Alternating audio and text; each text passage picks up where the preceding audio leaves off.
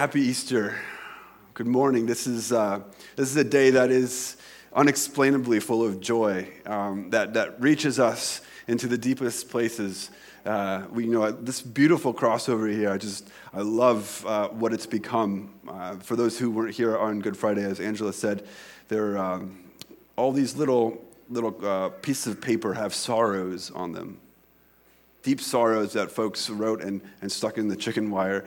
And now it's replaced with fresh, beautiful, fragrant flowers growing out. And you can barely see, even though they're still there, the pain is still there. You can barely see them in the midst of what's growing. And I just invite you to this morning, if you get bored or if your mind starts to wander, just take a look up here and think about what the symbolism for your life, what the promise is.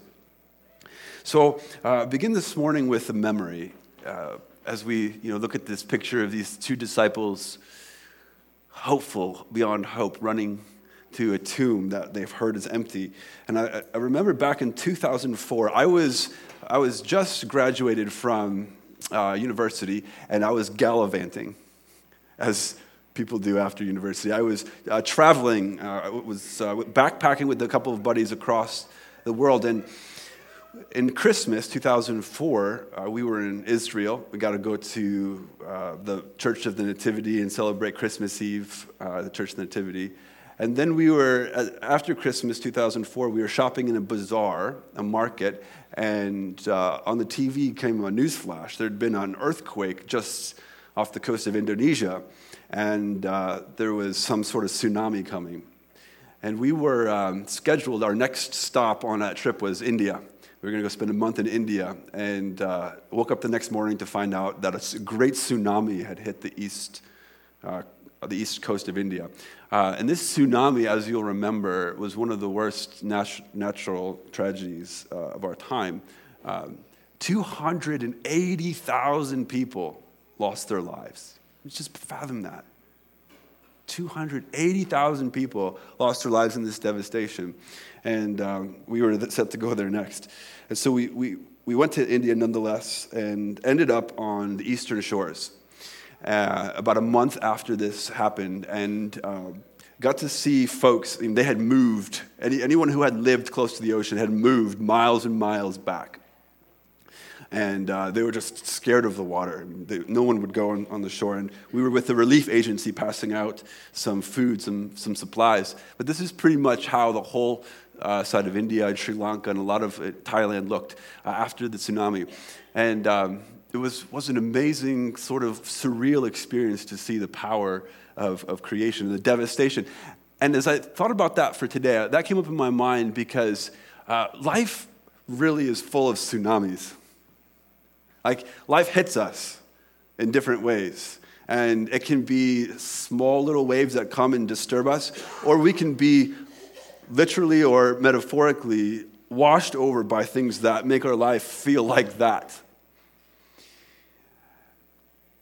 And the message of Easter is this: that God is a God who restores things that are broken and destroyed and ruined. And this is the message of the cross. Jesus hanging on the cross, broken, and the tsunami of death washing over him. And Easter morning is the promise that these things which happen to the world and to our lives can get put back together and be born anew. And to me, this is the greatest message of Easter. If we're listening to it, if we're really listening to the cross, this is what's happening. Complete devastation in our lives being put back together. And the biggest thing that I'm struck by as I read the story is that God is conscripting and calling a people to join him in the work of aid and relief and rebuilding. And that's, to me, what the early Christians began to know. They began to understand as they looked at the resurrection. And so this might sound far-fetched to some of you who might think of church as a place where you go sing and where you go pray, and there's a pastor who gives a sermon, and then maybe people comfort each other and then look down at other people. Like, that can be church, right? Like, we can know that, and that's the church at its worst. But church is really a group of people called to help restore the world, to go into places that have been devastated, into literal and metaphorical places that have been devastated, and to offer relief and healing and aid. And then it's like we become social engineers, figuring out how do we rebuild our lives in a way that a tsunami can't break again. That's what church is, and that's what we're doing here. That's what the early Christians knew. Church at its finest, I think, is a group of people who've been called to respond, to help, to strengthen the world around them. And these first Christians were just beginning to understand that this is what Jesus' job was going to be for them. If you can put yourselves into the mind and hearts of the first followers, like, what must have they been going through, having seen Jesus die on the cross and then raise up early in the morning on Sunday morning to come to the tomb and it being open and empty. And then spending the next at least 40 days getting to hang out with Jesus. He shows up, hang out with him. He teaches them some more stuff, and then he raises up into heaven and then gives them the Holy Spirit. And all this time, this 40 days, I'm inviting us to this morning and for the next 6 weeks. This is like an introduction sermon for the next 6 weeks as we spend time with these early disciples and apostles, getting into their minds and experiences. And what was that like? And figuring out how their message is a message for us too. And think about this. I'm just going to list this off a little bit, some of their experiences, especially as I begin to ask the question for us. What lessons can we learn as a church if we remember what they went through in the first 40 days? Like, it was the first church, the first Christians, and it was something powerful and imaginative and full of color and joy and hope in ways that they'd never experienced. And so, what therefore is the message for us as we go through this? But think about this. Upon seeing the risen Jesus rise up from the dead, they were divided. Some of them believed. Some of them worshiped Jesus. And others of them weren't quite ready. They didn't quite understand. They didn't have faith. They said some doubted. Some doubted. And Jesus didn't seem too concerned. He sort of let some believe and let some doubt. What does that mean for us today as we do church? It's two-sided. Now, think about this. Jesus for those 40 days, was working among them. He was with them. But then sometimes he was disguising himself. He showed up in unusual times and then showed up in other times and disguised himself, and they didn't recognize him. And was with him sometimes and other times he wasn't. What does that mean for a church today who sometimes can feel the presence of God and sometimes Jesus is working among us, but we can't quite feel it or see it or don't recognize it? Or Jesus opened their minds during that time by helping them understand the scriptures. Like, what does a church look like in this day and age, a group of people like them who have their mind open to reality through the scriptures? Or what's it like some of the early disciples saw the risen Jesus, and then he didn't show up for a while, and so they went back to their old lives. They sort of shrunk back to their old lives, fishing, doing what they knew how to do best, and were a bit disappointed. What is it like as a church when you see God and you see things so clearly, but then things don't go the way you think they should, and you sort of find yourself backsliding into your old ways of life? What does that mean for us today? Or, finally, the early church receives the Holy Spirit, and there's tongues like little flames of fire that came down over their head, and they could speak in different languages, and they had this newfound confidence and power. What's it like for church today to experience that same kind of moving of the Holy Spirit? So by looking at this, by looking at the earliest days for the next 6 weeks of the Christians, I'm going to remind us what to expect as we're part of this community too. And when we do this, some questions come up. Just giving you a foretaste, this is the introduction. Some questions come up. When life is at its darkest, and when God seems up to something much bigger than you can understand. Where in church can you bring those questions?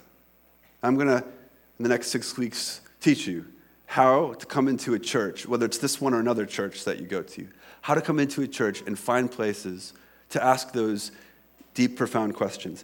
I'm going to talk a little bit about how to help keep your life and family and church life in balance so that you're not doing church all the time.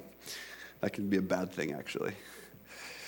I'm going to talk about home groups. We do home groups here, so I'm bringing it from their experience all the way straight to ours. We do home groups at this church. I'm going to talk a little bit about how to get involved with home groups, and then once you're in them, how to be appropriately vulnerable. How to be vulnerable when you get into those groups, so that, like the early Christians, you are sharing your deepest thoughts and experiences. I'm going to talk about then why should the community of this king trust one another? Like really trust one another with their lives, and what happens when we don't. How about this one? I'm going to teach a little bit on what you should do when you're dissatisfied with church. When it's not going the way you like, or when it's lame. Sometimes it can be lame. What do you do? Do you find another church? Do you stay? When do you leave church? All of those questions come up. We'll talk a little bit about that over the next 6 weeks. And then the last thing is how to go about serving at a church in light of the resurrection, in light of what the earliest Christians experienced.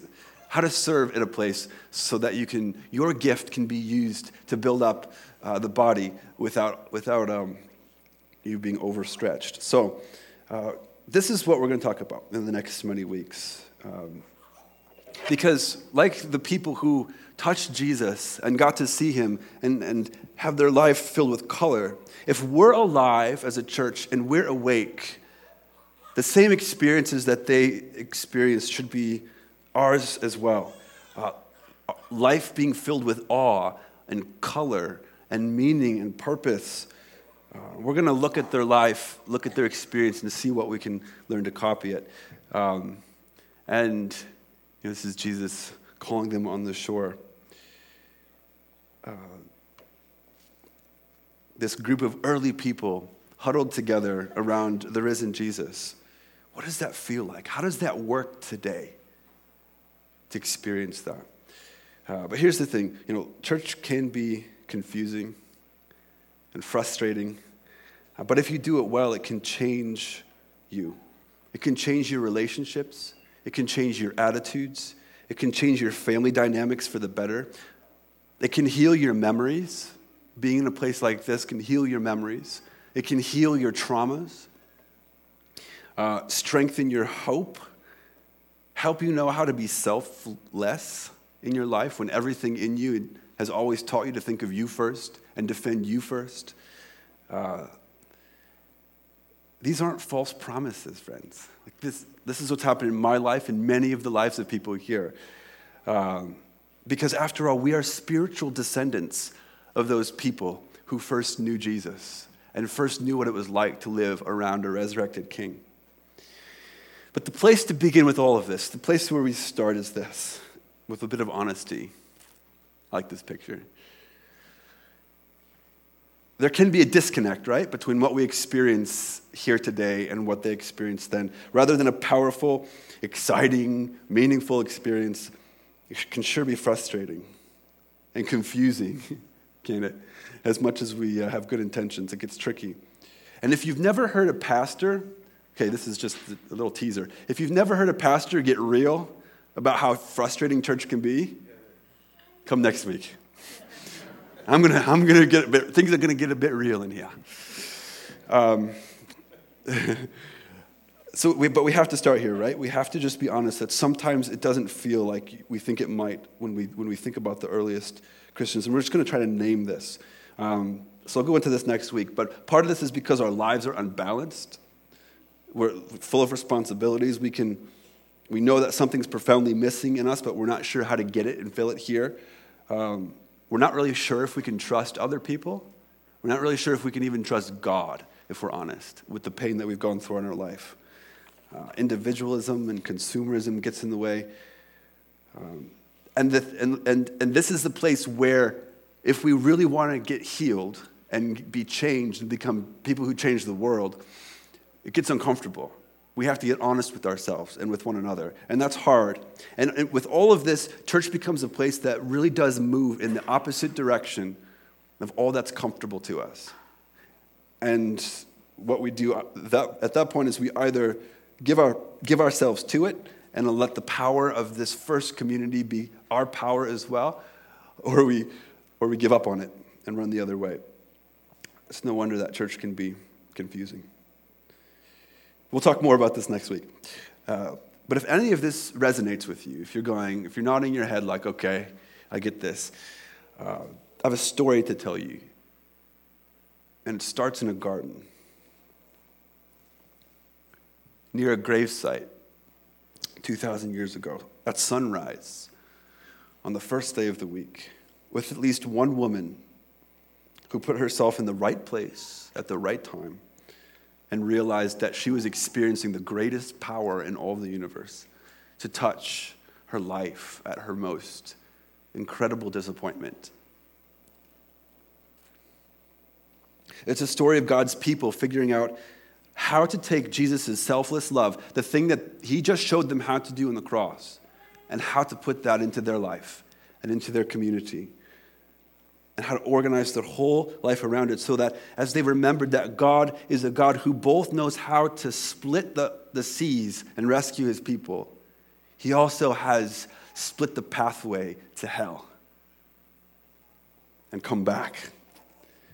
And then he teaches us how to storm the gates of hell ourselves, transform all sorts of evil things in the world into the rescue of many hurting, lonely, and broken people.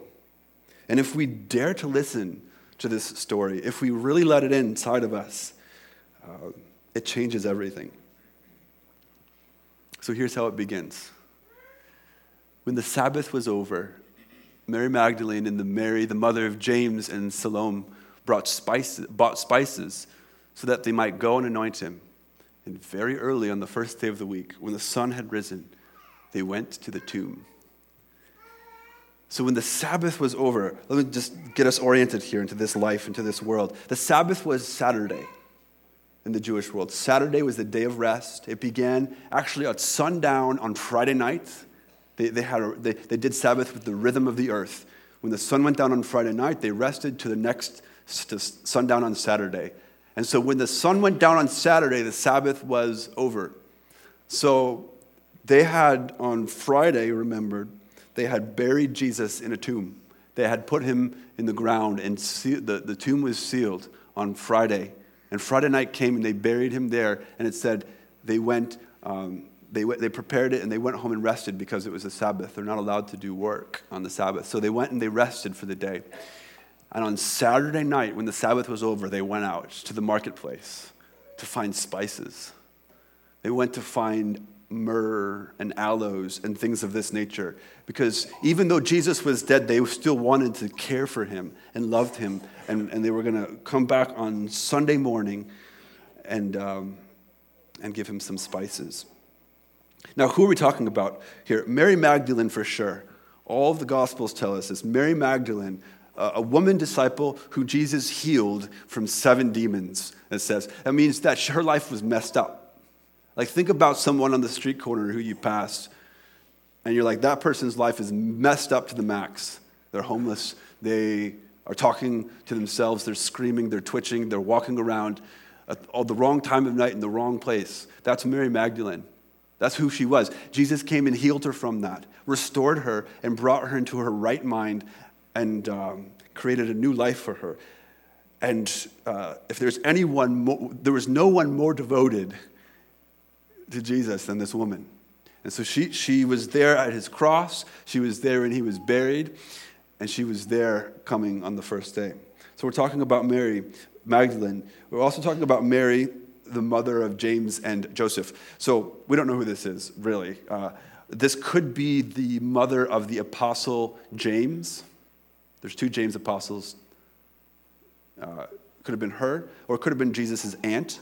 The Gospel of John says it explicitly. Jesus' aunt was there. So it could be her, his mother's sister, and Salome, or Salome.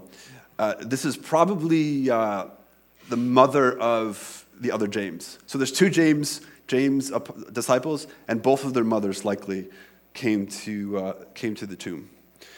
So that's who we have. Who's missing? The men. Think about that. The women. It's the women who come. The men are perhaps caring for Jesus' mother. Jesus' mother didn't come to the tomb on the early days. She was grieving, probably. They may have been with her, but we also know they like to sleep. I mean, just read the Gospels. They were always falling asleep. So they're probably still sleeping. The women come. I mean, this is so profound. Let's think about this for a second. It's the women who get up early and prepare the spices. I read a book once called "If It Wasn't for the Women," and it was a book about how if it wasn't for the women, church would fall apart. And it's true. The women of Jesus' life and the women of every church I've ever known have been a solid, steady, steadfast presence in being the people of God. I'm going to start tiptoeing gently on something here. Who was the one who ate the apple? Eve. And who was the one who couldn't resist when Eve said, "You should eat this apple"? Adam. Okay. They're in a garden. There's something happening here. It's new creation. I don't know if it's that Jesus needed to redeem the first person who ate of the apple. I'm not talking about women being evil or weak. I'm talking about women being the ones who take responsibility and who are strong enough and courageous enough to face what they've done in this life and come and be the one devoted to Jesus. I know many of you women are just like this. The strength of and devotion of the women of churches are profound. And this is what we have here at the beginning as well. But where are the men? We have to ask ourselves this. This is profound. So here's what happens. They get up early. They get up at, if you're a fisherman, if you know what it's like to get up when it's not even light yet, when it's still dark, but it's morning time. If you're a camper, you know what this is like. There's just something mysterious and profound about that moment before the sun comes up and it's still dark, but somehow it's morning. And they're up early. They know that they have to get a good night's sleep, but they're up and they're going to come and they're going to, even though he's dead, they're going to care for Jesus, bring him spices. They're going to be devoted to him. There was the first big critique against early Christianity. The first one we know of, at least, was from a guy named Celsus, who was an atheist. He didn't like Christianity. And one of the reasons why he said Christianity couldn't be true is because the women were the ones who gave the testimony. And they said that they were hysterical.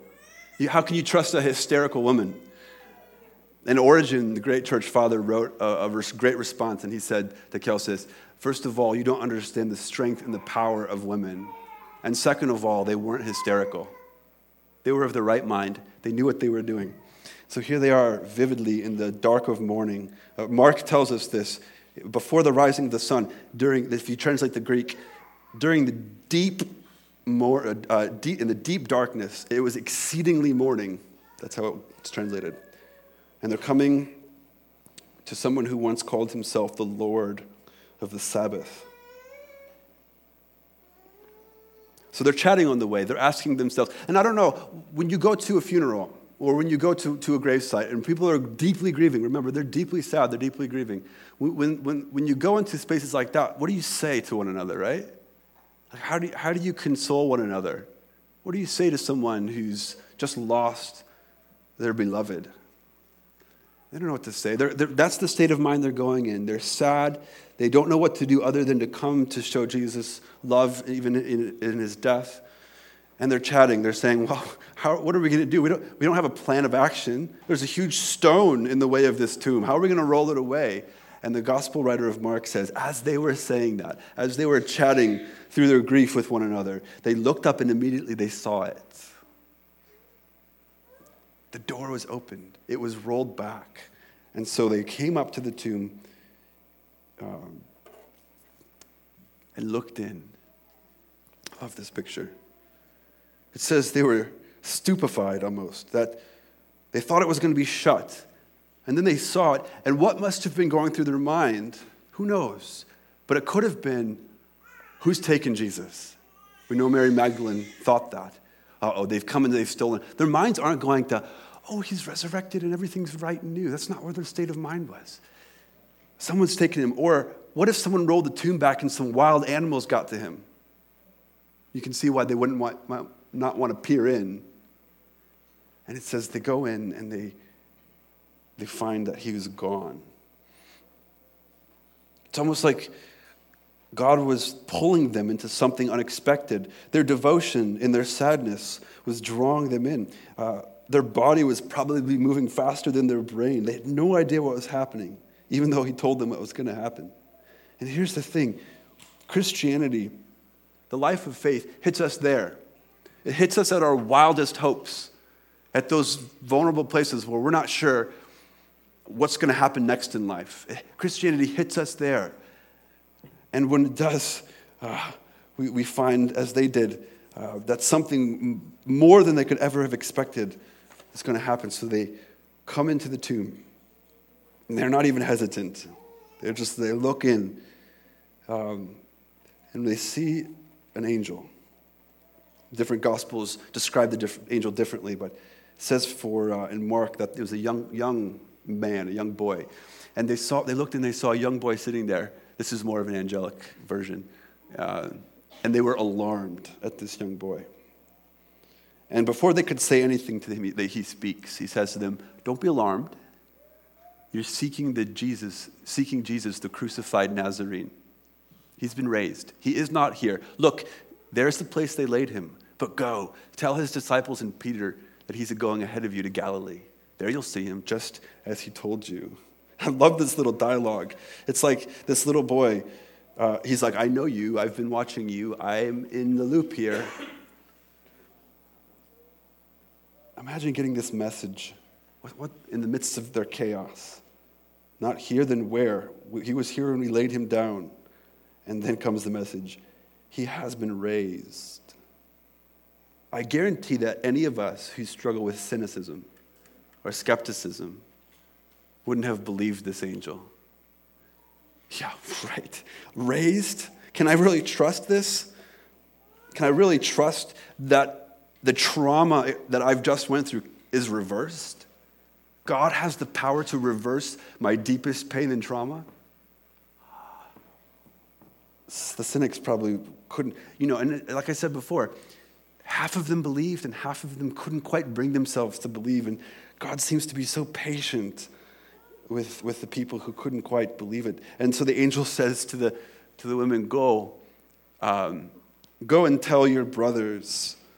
The book of Mark probably has lost its ending in the manuscripts, but it says that they were so afraid that they left and didn't tell anyone.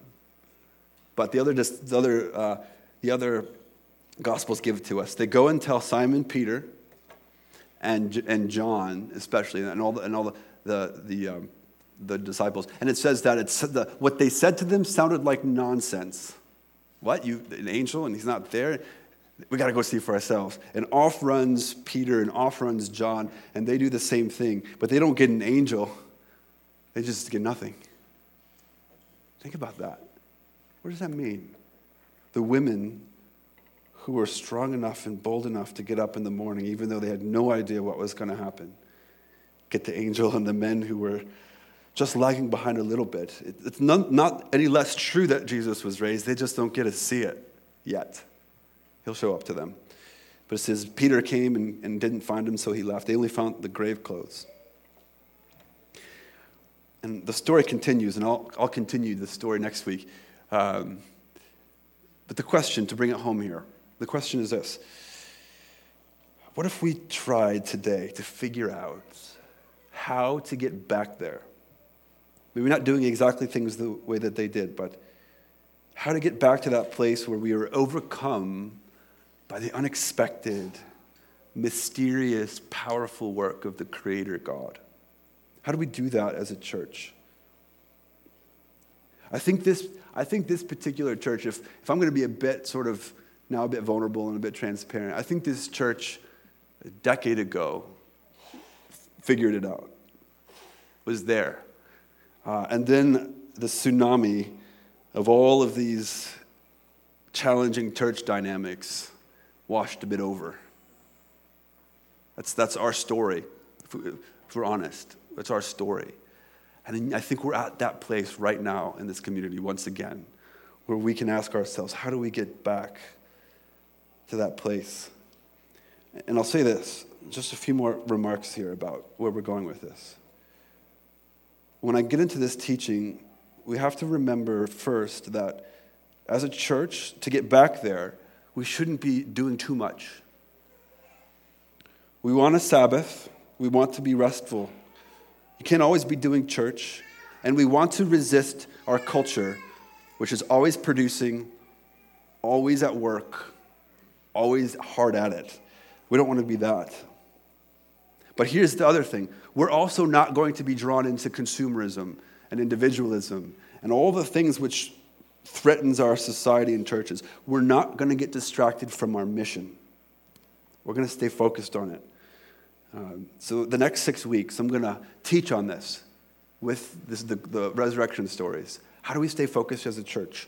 How do we do it? And if you haven't been to church in a while or have been frustrated with church, the next 6 weeks would be a great chance for you to come and listen to this.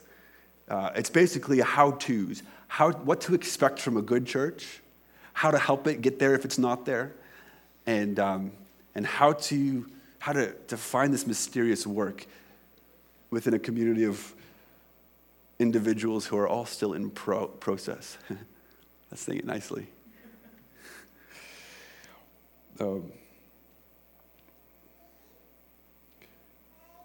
I'm going to help those of you who have some deep questions about God, or your life feels like it's overscheduled or overburdened. How to come into a church and find some answers, or at least find the similar people who are asking the same questions. And to figure out where maybe your life needs to be put a little bit back in harmony.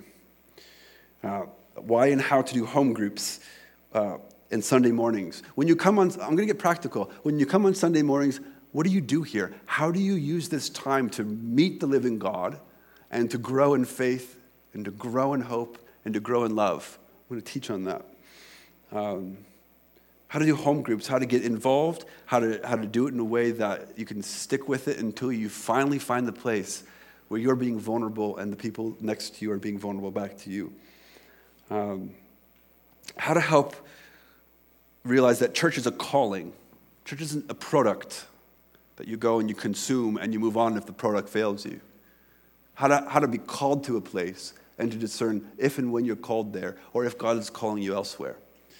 I'll talk a little bit about that and so forth. You get the point. But the point of all of this is for our church, for the people of God, His dreams are always bigger than our dreams. His desires for who He wants us to be as a people are always bigger than we think. So if I'm going to get personal here, is your life or family life unhealthy or out of control? Resurrection means that in any church, some people should be finding their lives put back together and their families stabilized. And church should always create space for people. If your gift is to help people whose personal and family lives are out of whack, church creates space for you to come in and for you to help them. Church also should be a place where there's always people here that are far from God asking, who is this God? I don't quite believe, but I want to know. We should always have space, and there should always be something going on for people who are far from God. And there should always be space for people who are passionate about helping people who are far from God. See how this is going both ways? It's space for people who need healing and wholeness and getting their questions answered, and people there to help. In a resurrected church, in a church that's based on the resurrection, home groups should become the place where you feel most alive and closest to God. Talk about that as a big dream. Church should be a place where young Christians are shaped and grown, at least some of them, and formed into future leaders, where kids learn how to grow close to God in their own faith and their hope and their love, and then are prepped for the world that they're going to enter into. Church should be a place where we learn to pool our resources together in a powerful way to help dozens, if not hundreds of people who are struggling. And church, if those were the things church do, at its core, church should be the place where you come into and you find people who should be hostile to one another out there. People groups, races, people with different perspectives. Church should be the place where you go, on Facebook they'd be enemies, but here they're somehow friends, and they mysteriously understand one another. That's church. And if it's anything less than that, then we haven't yet listened to the resurrection stories. So what to do with this?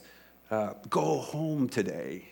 I invite you, I challenge you, go home and read the resurrection stories. It's the last 1 or 2 chapters of each of the Gospels. Matthew, Mark, Luke, and John, the last 1 or 2 chapters of each of those books are the resurrection stories that we're going to be talking about for the next 5 weeks coming.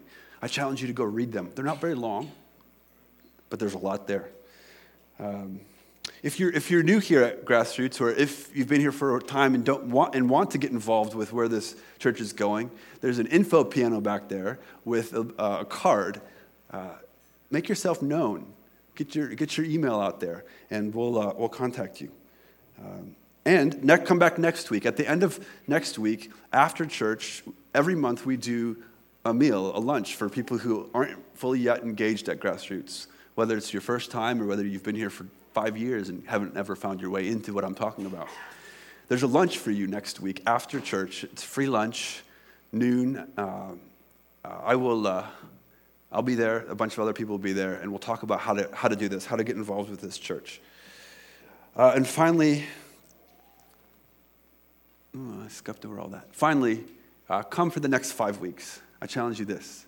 If you're a person who doesn't come to church or has had bad experiences, I'm going to get a bit raw next week. You're invited to come witness that. Come for the next 6 weeks and figure out what it is to do church in this day and age well. Here's where I end today. I don't think any of us wants to just be a comfortable human being, comfortable with their lives. We want to be disciples. We want to be making a difference in this world. We want to be seeing the evils of our place be pushed back and replaced with God's very idea for how the world should work. We don't want to be conformed to the patterns of this world. We want to be a community who's taken Jesus' selfless love and taken it seriously. We want to give ourselves away. We want to forgive profoundly, learn to place our identities in God and nothing else. And we want to give this to our kids. We don't want our kids to miss this, do we? We want to find real connection, life-giving connection in this place. And we want to meet the risen Jesus Christ. So the invitation is here. All of this stuff is pipe dreamish, if not for the resurrection. All of this stuff shouldn't happen except for the power of the God who brought his son back from the dead. And this church is in process. We have some ways to go, but we're going to talk about that in the coming weeks and the implications. So, friends, what would it look like? What would it look like if this small community of people figured out and experienced the resurrected Jesus like they did at the beginning? That's the question. What would change? What could happen here in the next 5-10 years if we oriented ourselves to this cross which bears flowers? Friends, there are just a few flowers left here that the kids didn't get to. And so if you're compelled during the communion, during the next few songs, to come up and place your own flower in the cross to fill it out and complete it, the invitation is there. And we turn finally our attention to this table